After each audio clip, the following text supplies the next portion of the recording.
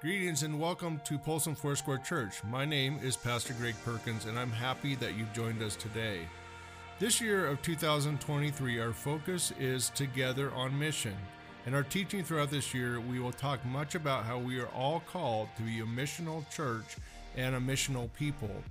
Colossians 4, 2 through 6 are our theme verses that speak about being a people of prayer and of preparedness, and how we are to go out and be witnesses to those around us in our everyday life. So today, as we study God's Word together, I pray the Holy Spirit will speak to you through these messages, and pray that you'll be blessed by our podcast teachings and that you'll be edified and enriched in God's Word. Thank you, and may God bless you all.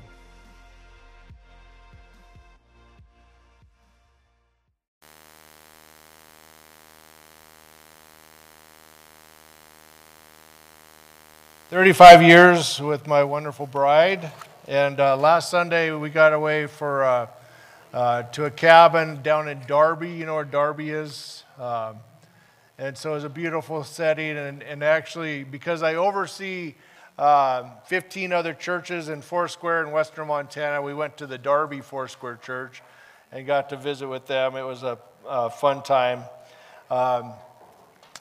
We also had Living Logos here, Rod and Jenny Carlson, if you were here last Sunday, that they memorized books of the Bible, and they actually taught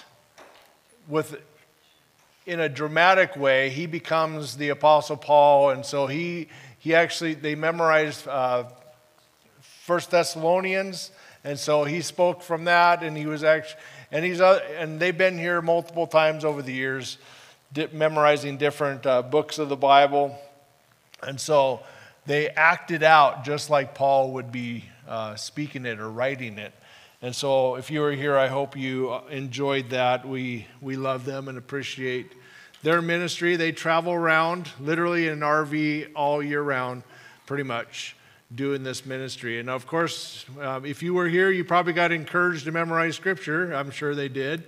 And they have usually some discussion time with that. So I noticed that Corb and Jan Morgan, we've supported them for a number of years with many tribes. They're going to be with us in a couple weeks from now. But they are right now down in Arlee at the powwow. And so their ministry, they're literally driving around for the last month in their RV as well. And so they're going to be with us in a couple weeks. And we love and appreciate them as well. Today we're going to turn to Romans chapter 7. We've been going through the letter or the book of Romans. And so I love Romans. I hope that you're getting things out of this. I hope that you're enjoying this as well.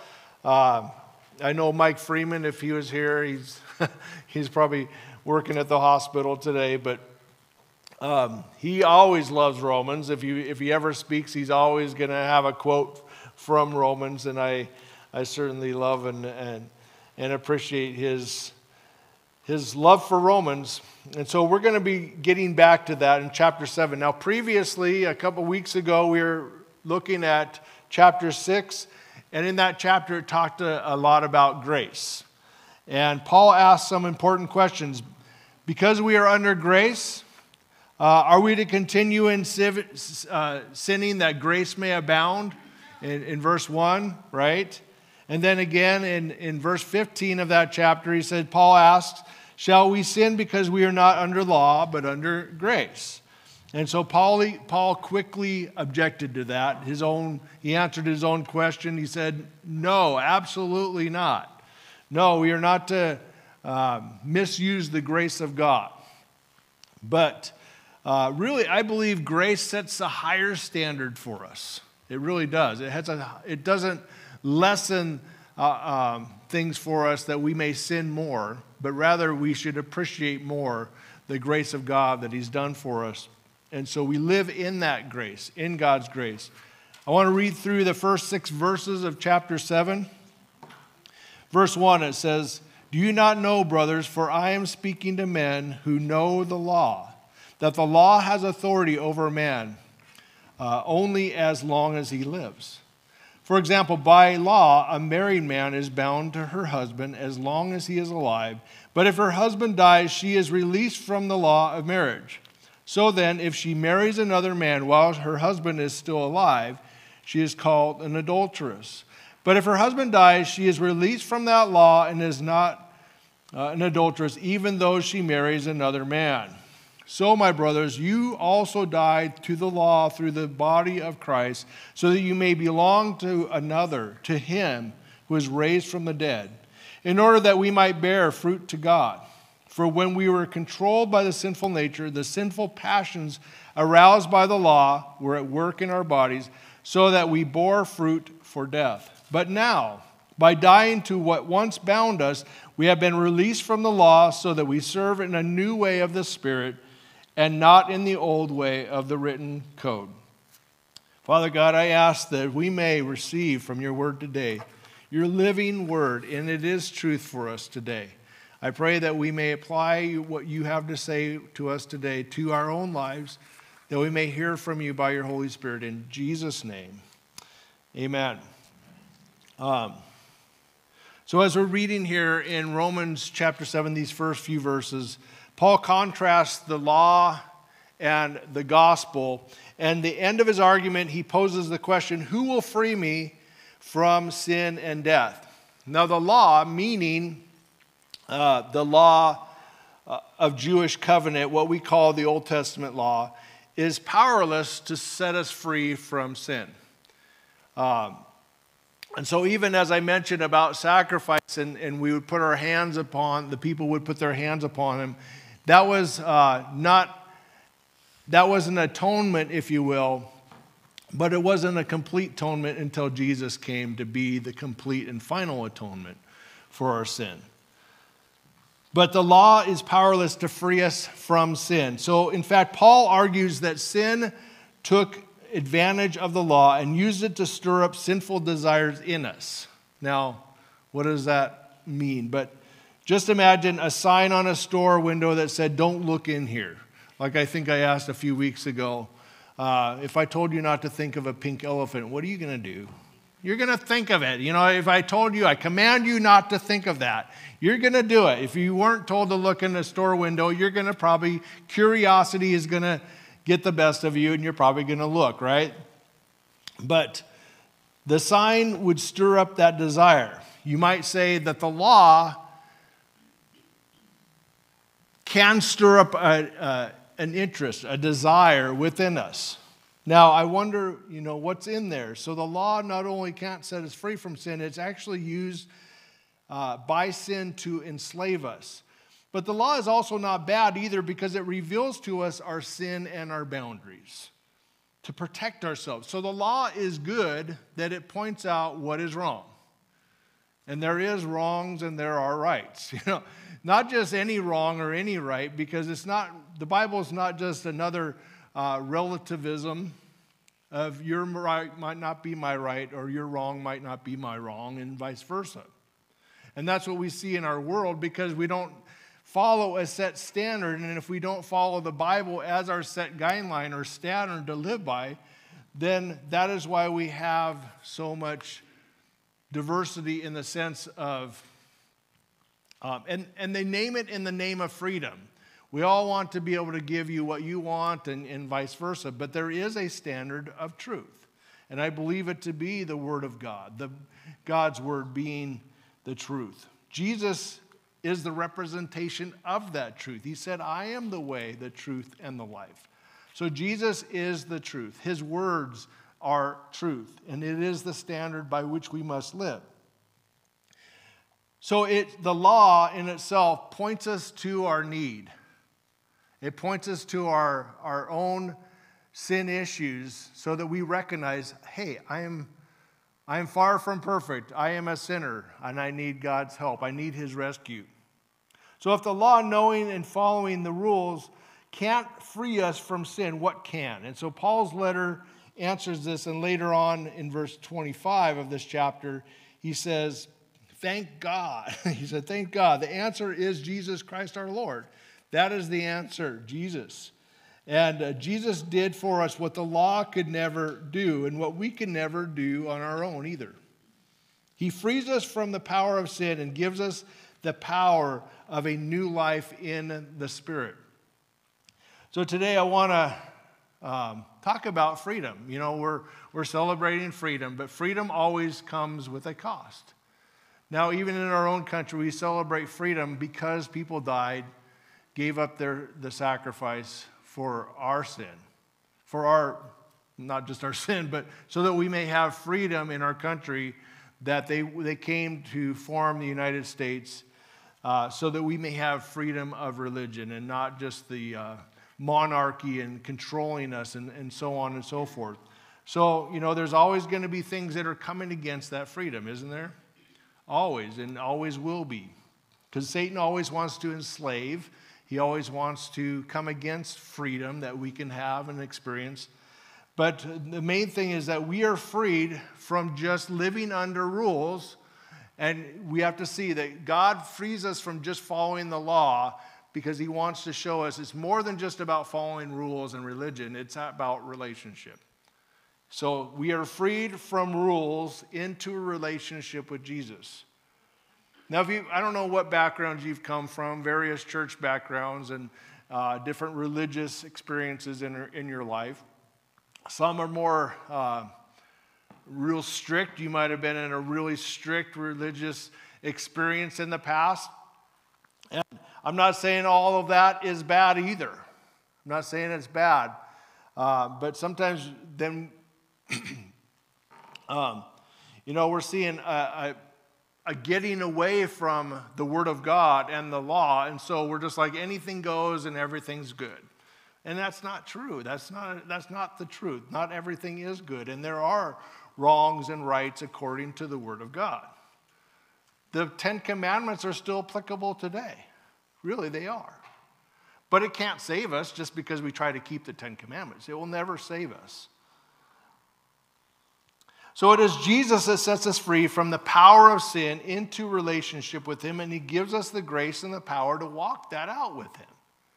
And so thus, we need to make the commitment to follow him and the leading of the Holy Spirit, and then he starts to work in and through us.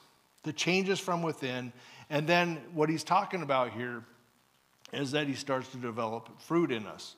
Now back in chapter 6, Paul explains that people who are justified by faith will not continue to live in sin. And sin should no longer rule in their lives. It should no longer be dominant or have dominion in your life anymore. Verse 14 is talking about that. And so really there's actually, from chapter 6 through chapter 8, these chapters here, Paul's explaining why that is. And so Paul's answer to the question of why justified people won't go on sinning. Do you still sin being a Christian, being a follower of Jesus? Yeah, we do. We mess up. But that doesn't dominate our life anymore. That is not where we live anymore. That's not just, making excuses for it. I'm like, I can't help it. I'm Italian. Or I can't help it. I'm just this, and blaming other things for it. Not living there anymore and just saying, I don't live there anymore. Do I mess up? Yes, I mess up. But that's not my identity. That's not who I am anymore. And it's because Christ died for us and we are united with him by faith. We have also, in a sense, died with him. That old person is dead. And so, we symbolize that in water baptism also. We symbolize that in being buried in the waters of baptism and resurrected to new life in Christ. So if you've never been water baptized, a couple weeks ago when we did water baptism, it was very cold down at Betcha Park. Yes, it was very cold. Okay. Yeah. Yes, it was not that bad. I mean, the water was nicer than the wind that was blowing outside, yes. But if you've never been water baptized, that's, just another outward confession before witnesses of what you've done on your heart, that we do that. Confession before men, because our faith is never meant to be a secret. But I'm dead to that old person. That's not my identity anymore. I'm being raised to new life in Christ. And that person is dead, right? And so it should be considered dead and buried and never resurrected again. But looking at verses 1 through 3 in this chapter, Paul gives this comparison of marriage. And so he's talking about the function of the law for a married couple. And then also the function of the law for the Christian. So basically, Paul says that when death happens in marriage, the law binding that couple in the covenant of marriage is no more.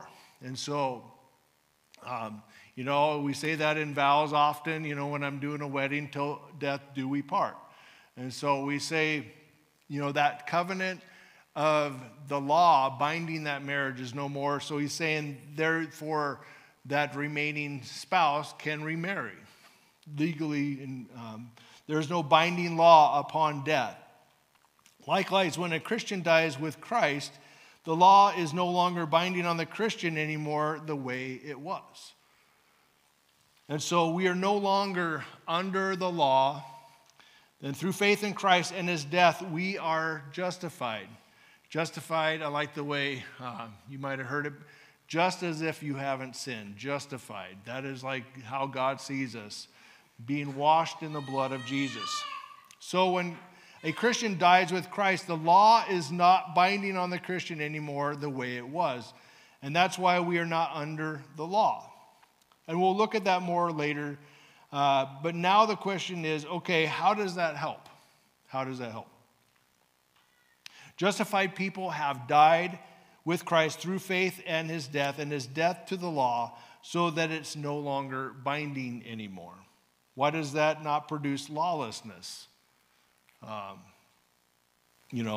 Without the law and the rules, won't that lead to people committing more sins and more lawlessness? Well, the answer is found in verses 4 through 6, and that's what I want us to see this morning. The bottom line is, for not being under the law does not produce people who sin more, but they will actually sin less and love more. And so, second point is that we are brought from doing into done. Not just doing the law to try to get more righteous with God. Not just doing the law to say, I did my checklist and I tried my best. I tried my best to be a follower of Jesus, doing all the right things. We can never do all the right things to earn our goodness before God. And it talks about that in Romans also, that no man is good, not even one.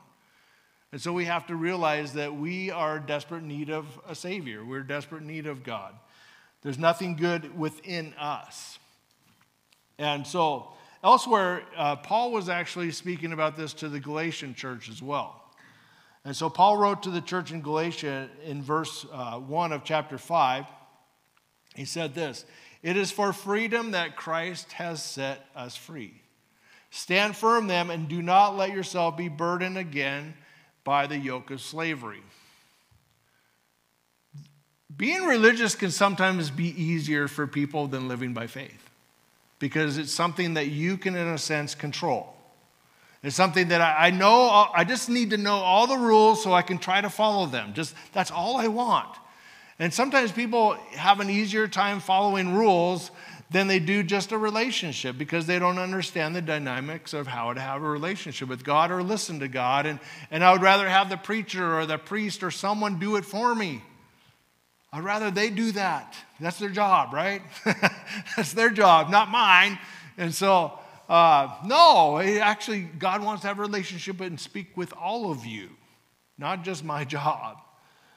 And so the Galatians were falling back into their Jewish legalism and their old ways and trying to keep the law and getting circumcised. And so Paul was saying Christ has to set us free and wants us to live in that freedom. And what is the freedom that Paul had in mind? Well, first, Christ has set us free from the Jewish law. He set us free from that. That doesn't mean that we have no moral boundaries. It means that we are no longer to try to keep the Jewish law as a means of salvation or as a way to make ourselves more acceptable to God, to make us more righteous, if you will. In other words, we know it.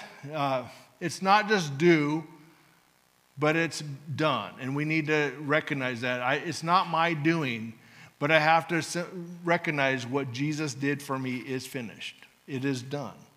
It's not about us doing enough to be righteous on our own. It's about what God has done in Christ to make us righteous. He has done it. Can you then, just as you would symbolically lay your hands on that animal, it's done. It's finished. What he did for me, I don't have to keep trying to redo what he's already done. His grace is enough for me. In Galatia, there was a group called the Circumcision Party who wanted to burden them again with what Paul said, the yoke of slavery. And so what was the yoke of slavery? The Circumcision Party said that you had to be circumcised and keep the whole Jewish law in order to be saved. So these people were infiltrating the church in Galatia. And Paul disagreed, and he actually traveled to Jerusalem. You can read about that in Acts chapter 15. They call it the Jerusalem Council. And they met with the other apostles to decide on this very issue. This is one of the issues they decided on. And during that discussion, the apostle Peter said in Acts chapter 15, verse 10, he says, "Now then, why do you test God by putting on the necks of the Gentiles a yoke that neither we nor our ancestors have been able to bear?" So this yoke of slavery, they're just coming under this heavy burden of trying so hard to keep the law. And sometimes, isn't that what people think of the church, even today? They think of this, man, they're going to take away all my fun. It's going to be boring. I don't want to go to church. I don't want to do this stuff. I mean, yeah, that religious stuff. And you can say, no, it's done. It's done. I'm not going to be under that yoke of slavery, even though the law has its importance that point us to our need for salvation in Jesus.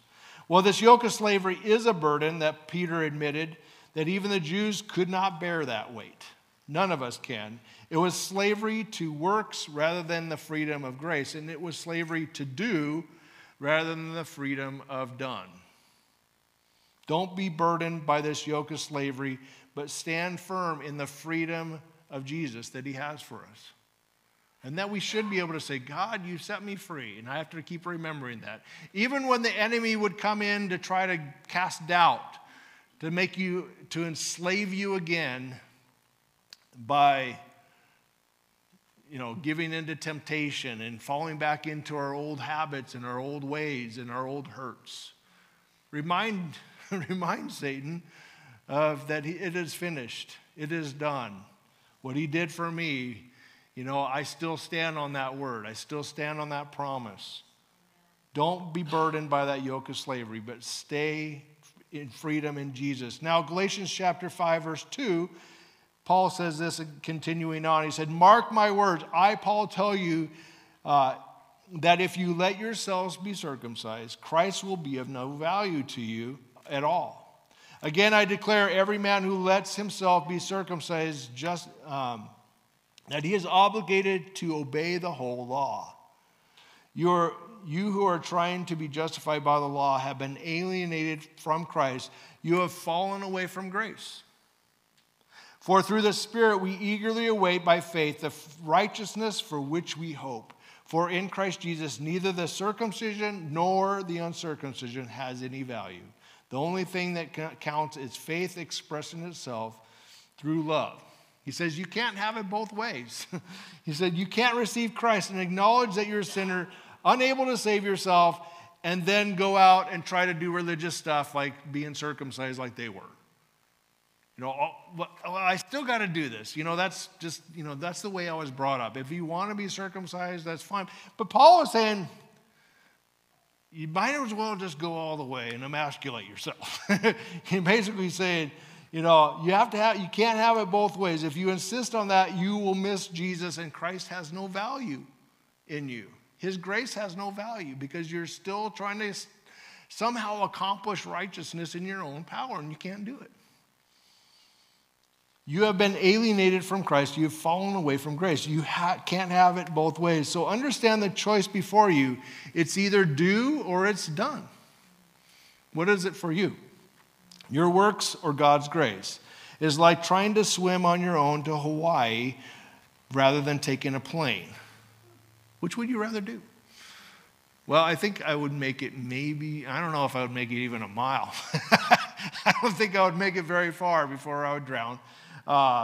So it's done. That's right. Just take the plane. It's a lot faster and less work.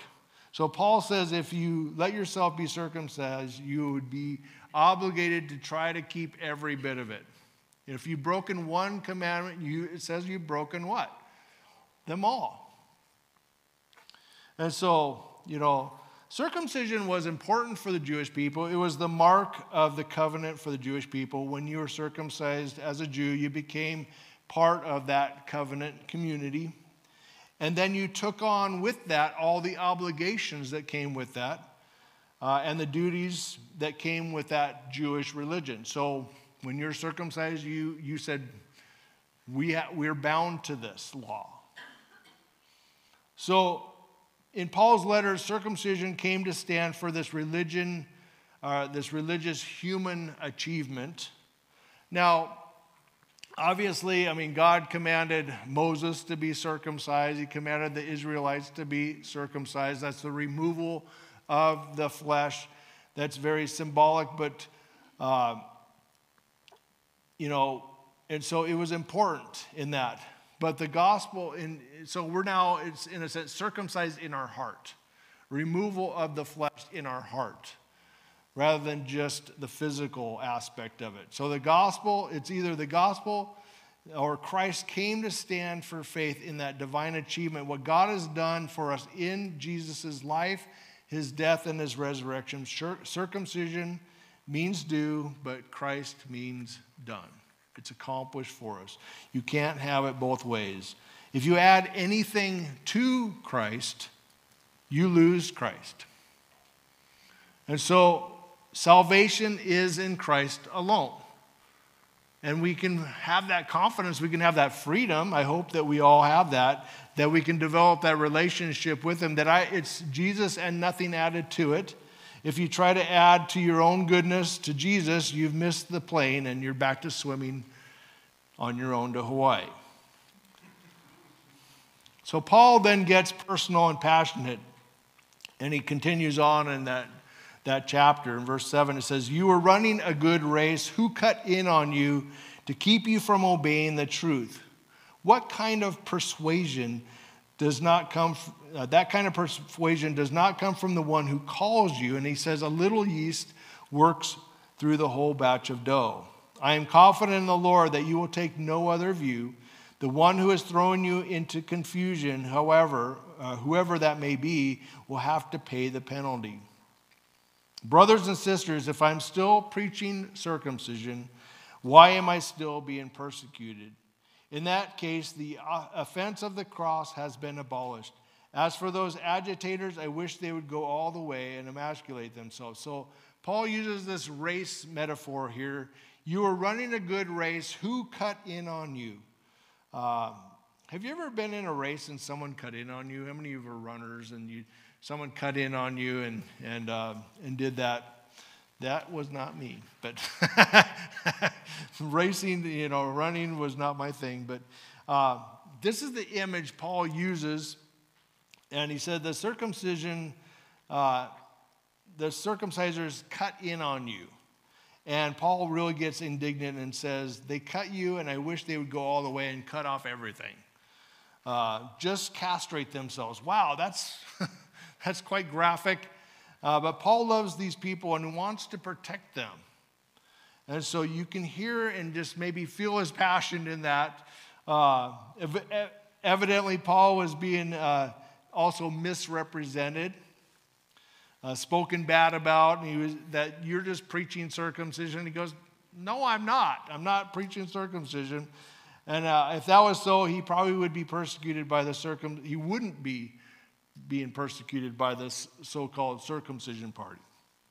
But if you read the book of Acts, you'll see that the main opposition Paul faced wherever he went was with the Jews. If he was still preaching circumcision, that is telling everyone not only to believe in Jesus, but to keep this Jewish law, which he didn't do. These folks would have cheered him on, but the offense of the cross would be abolished. What is the offense of the cross? Is the cross offensive to some people? Yeah, it still is, of course. The cross says that we are sinners in need of a Savior, that we're not good enough on our own, and that we can't save ourselves. The cross offends people. It offends my human pride. What do you mean I'm not a good person? What do you mean, And so I'm trying to be a good person and you're making me feel bad. I've had that happen before. I've had people tell me that. You're making me feel bad, like I'm wrong. And I'm like, okay. I hope that might be a surprise to you, but okay. The word offense is actually translated from the Greek word scandalon.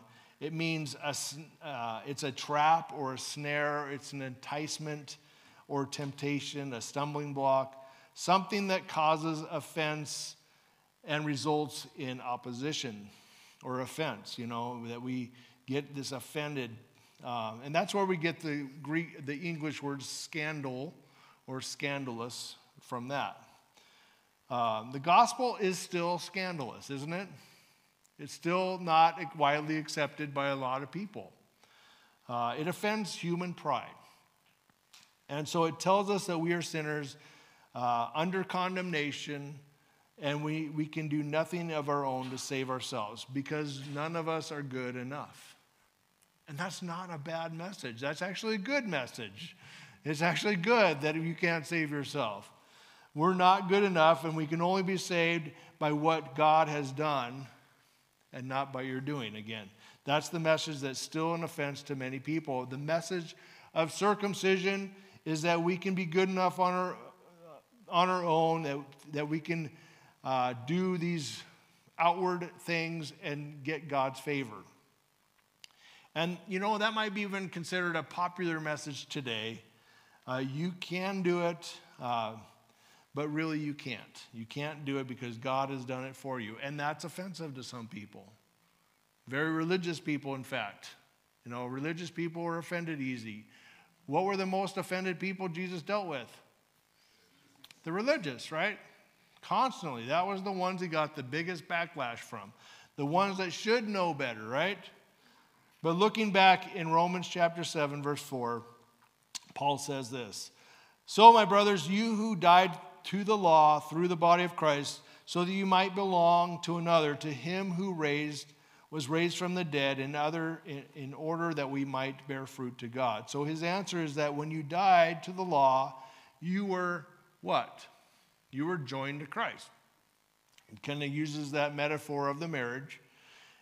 You weren't freed from the law just to float around in no relationship at all, but you were freed from the law and then brought into this union or united with Christ, who is raised from the dead. And this person we are joined to is alive. It is a person, the person of Jesus Christ. He is meant to have a relationship with us and us with him. And so this is not just a list of commandments of what you're supposed to do and what you're not supposed to do. This is a spiritual union with the person of Jesus Christ and a relationship with him. It's just as real as the person sitting next to you right now. And so, and he talks about us being in relationship or in this marriage. Obviously, what is the church considered? The bride of Christ. We were talking about that at the men's Bible study the other night in Revelation. He's coming back for his bride, right? He's coming back. And one day there's going to be the marriage supper of the Lamb. I don't even quite understand what that looks like. We are considered the bride of Christ. We are in relationship, in union with him. And so this, the aim of this joining together or this marriage, he says, is that you will what? You'll start to bear fruit for God. And so there it is. You don't go on sinning, but if you are in Christ, you're justified and married to your Savior, Jesus Christ, and that starts to produce godly fruit in your life. He starts to do it. Read John chapter 15. It says, remain in me and I in you.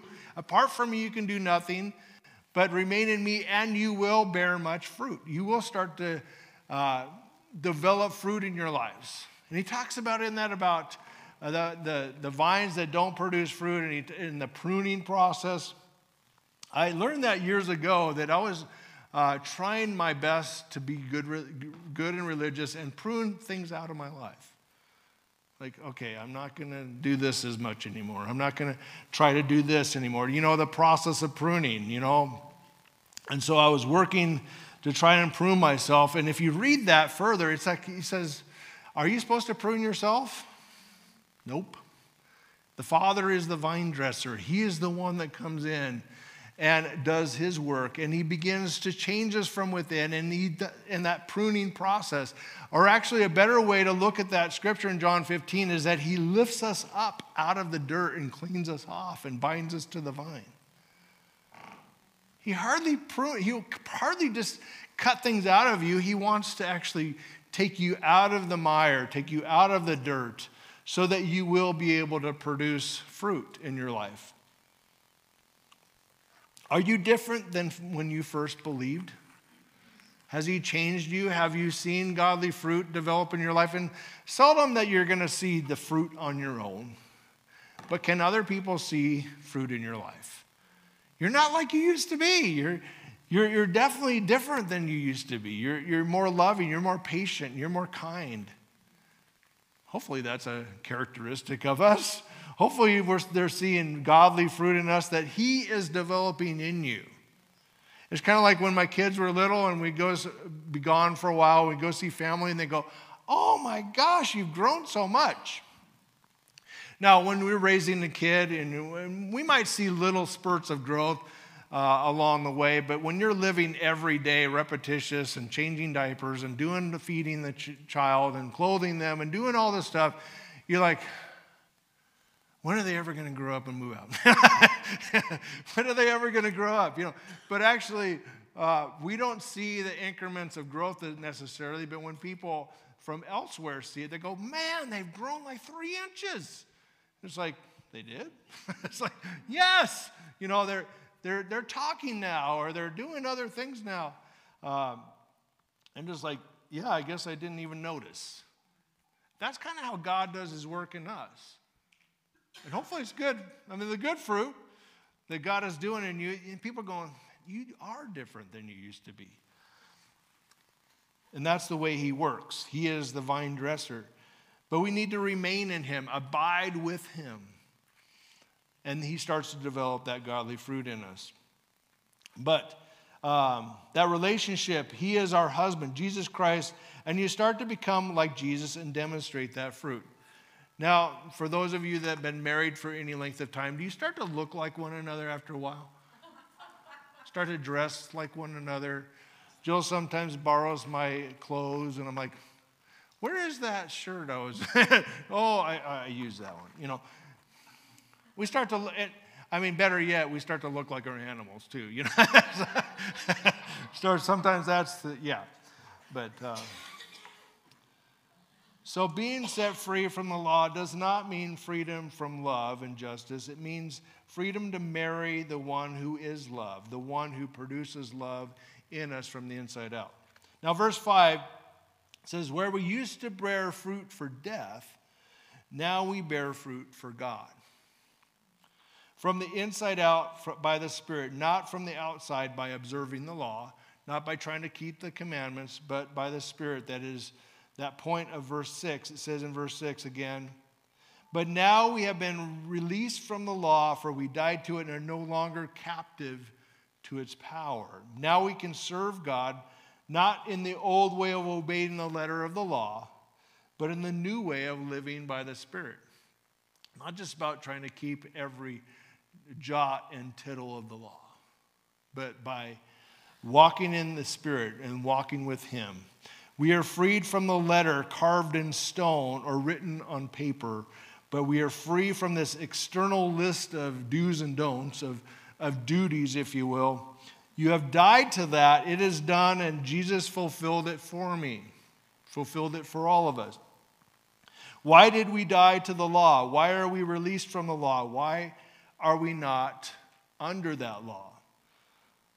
So that we may sin all the more? No, so that we may serve. And death to the law makes us servants, not sinners anymore. Lastly is that we are released to serve a new way in the Spirit. Now we can serve God, not in just the requirement of the law, obeying the letter of the law, or, if you work today on the Sabbath, you work on that, well, it's actually Saturday, But if you worked on the Sabbath, sorry, we need to put you to death. Sorry, we've got to stone you now. That's the letter of the law. If you would, curse your parents, well, sorry, got to take you out behind the barn and stone you to death. Those are not bad. Those are good things in the sense that don't disrespect your parents, okay? Don't do those things, but it's not going to get us closer in the sense of having salvation or atonement by God. But those things are still important for us, right? So instead of trying to do this, actually He's set us free so that we can then find ways to serve and to give unto the Lord in our acts of service as well, in our gifts. And every one of you is gifted in some way, some capacity. Paul contrasts the old and the new, the old life and the new old life and the new life. Before Christ, we were bound to the law under sin and death. Because of Christ, we are now released from what bound or controlled us, and we can live this new life in the Spirit. So the old resulted in this bondage instead of this new freedom. The old resulted in death instead of new life. And in the same way, Paul wrote in Galatians 5 that Christ has set us free from the bondage to live the new life in the Spirit. Now, if you know much about, I'll read a couple more scriptures in Galatians 5, but actually Galatians 5 is where we have the list of the fruit of the Spirit too. And so he said in verse 13, you, my brothers and sisters, were called to be free. But do not use your freedom to indulge the flesh, rather than serving one another humbly in love. For the entire law is fulfilled in the keeping of this one command, love your neighbor as yourself. If you bite and devour each other, watch out so that you will not be destroyed by each other. He said, you are called to be free. There's a lot of people that are trying very hard to get into this country, to have freedom. They all want freedom. And if you've ever been to another country, a lot of people look at the United States and they want what we have. And so, hopefully they can see that in us as believers. Do they want what we have as believers? To say, I want what you have. What do you got that you have? Because I want it. Has anyone ever asked you that? Should they ask you that? Is that something that, people are seeing something in you. They're going, you got something I don't think I have. And I hope that's a representation that we live in such a way that people will be drawn to that. Going, you have something I desire, and what is it? What can you tell me what you have? We're called to be free from the burden of the guilt and shame, and free from the burden of having to earn our own way to heaven or trying to be good enough on our own efforts. Free from the burden of human pride and selfishness, Jesus has set us free. So many think of Christianity as just this burden or as a restriction in their lives, when it's actually should be freedom. I think being a Christian is the most fun we should ever have in this world, being free. We should represent freedom, not just like, I got to go to church today. I've said that before. Oh, but it's your job. You have to get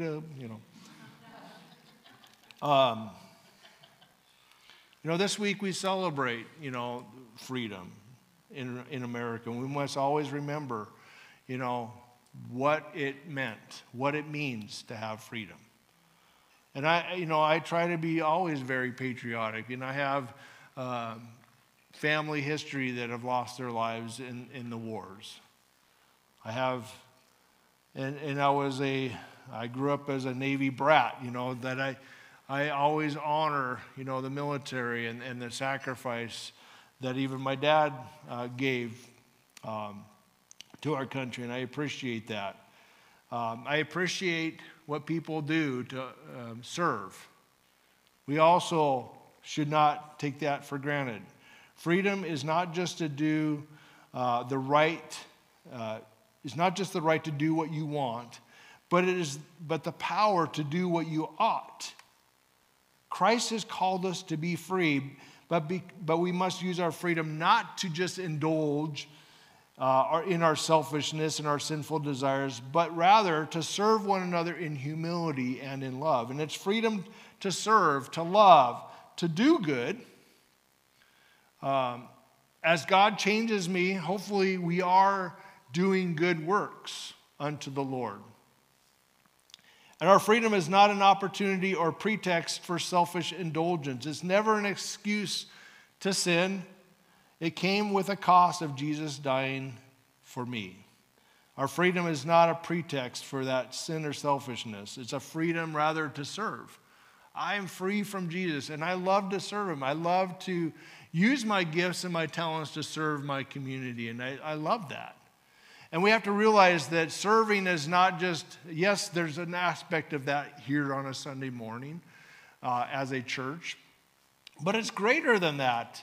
Actually, we spend great more time outside this building serving in our community, and should be, than rather just our times that we come to church. That's not when you serve your gifts, but actually, me being a pastor, I'm a pastor of Polson Foursquare, but I'm also see it bigger than that. I pastor Polson community. I pastor the people that don't know they have a pastor, that don't know they need a pastor, that I get to minister to people in the community, and we should all see it that way. That we're reaching pre-Christians. We're reaching people that don't know they need Jesus yet. Hopefully you can be representation of that light in this darkness.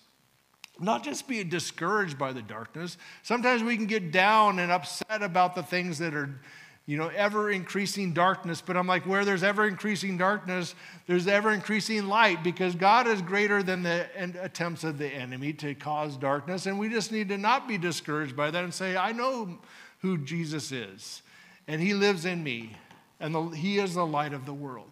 And he calls us to be the light of the world and salt. And so we need to see that. He has set me free, and I'm not going to fall into the enemies in slavery anymore. I'm not going to be bound by those things anymore. That's not who I am. That is dead, right? Our freedom is not just to indulge in a sinful life again. Notice that God calls us to be free. He calls us. Your relationship with God did not begin with you, but with him. He is the one who actually called you. God took the initiative, and our salvation doesn't begin with just our faith. It begins with God's call. It begins with his grace that was extended to you. Our faith is then a response to his call. It's a response to his grace that we say yes to Jesus.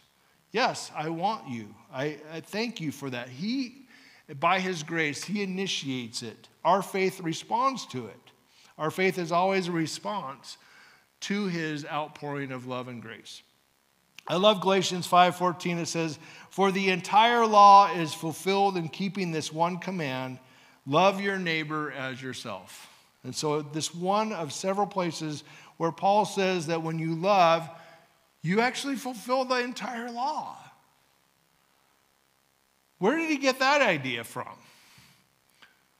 It's an easy one, guys. It's a Sunday school question. Jesus, okay, it's usually the answer to every Sunday school question. It's Jesus. Okay, Jesus said that the greatest and the most important commandment of all is to love God and to love your neighbor as yourself, right? to love your neighbor as yourself. You'll do this and you will fulfill all of the law summed up in that. Focus on one thing. Love God and love people. You'll fulfill it all. Rather than just trying to keep a list of do's and don'ts, love people. But you can't love people unless you've received it first. I need to receive that love God has done in me. And sometimes because we're so caught up in this legalism and are uncomfortable with love that we feel like it's easier just to obey the rules. He goes, no, just love. Be loved and then become love. And I love that simplification. I need simple. I'm pretty simple-minded. Love God and love people. I can only do well when I focus on one thing. So here's a thought. If you love God with all you've got, you'll want to do the right things. Love is the fulfillment of the law. So the rest of chapter 7 is more detailed description of the old life, and we'll get to that in the weeks ahead. In Romans 8, I love Romans 8. It's more detailed description of that new life and continuing to walk in the Spirit. And so these two verses set up both. Now imagine having a set of descriptions to go somewhere. It can be complicated. It can, while you're looking at the directions, you're likely to miss a turn sometimes, or maybe if you're following directions and you miss that one thing. That's why I just don't follow directions. I just make my own stuff up, right? But how much better it would be with someone who knew the way and personally directed you. Now, we need helpers. We need, guys need to know that too, especially like me that don't like to follow a map or directions. But when I do work on the ambulance, when I am driving the ambulance, my partner is usually my navigator. And so my partner has to get it right, and vice versa. When I'm in the passenger seat, we used to have map books. We get these addresses, and if you know anything about Lake County, is that a lot of places don't have street addresses on their houses, and especially the remote places, Irvin Flats are way out there, especially in the dark and in the middle of winter, when you can't see anything.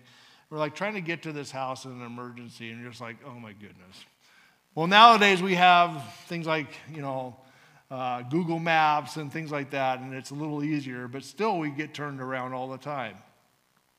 Man, if my partner is not giving me the navigation, it can turn us around and take us a lot more time to get there. And so I appreciate when my partner's giving me navigation. So we also need a navigator, don't we? We need God as our navigator. And more than that, he is our leader, but he also is the Holy Spirit, to give us direction and to lead us the right direction. His word is our greatest life roadmap.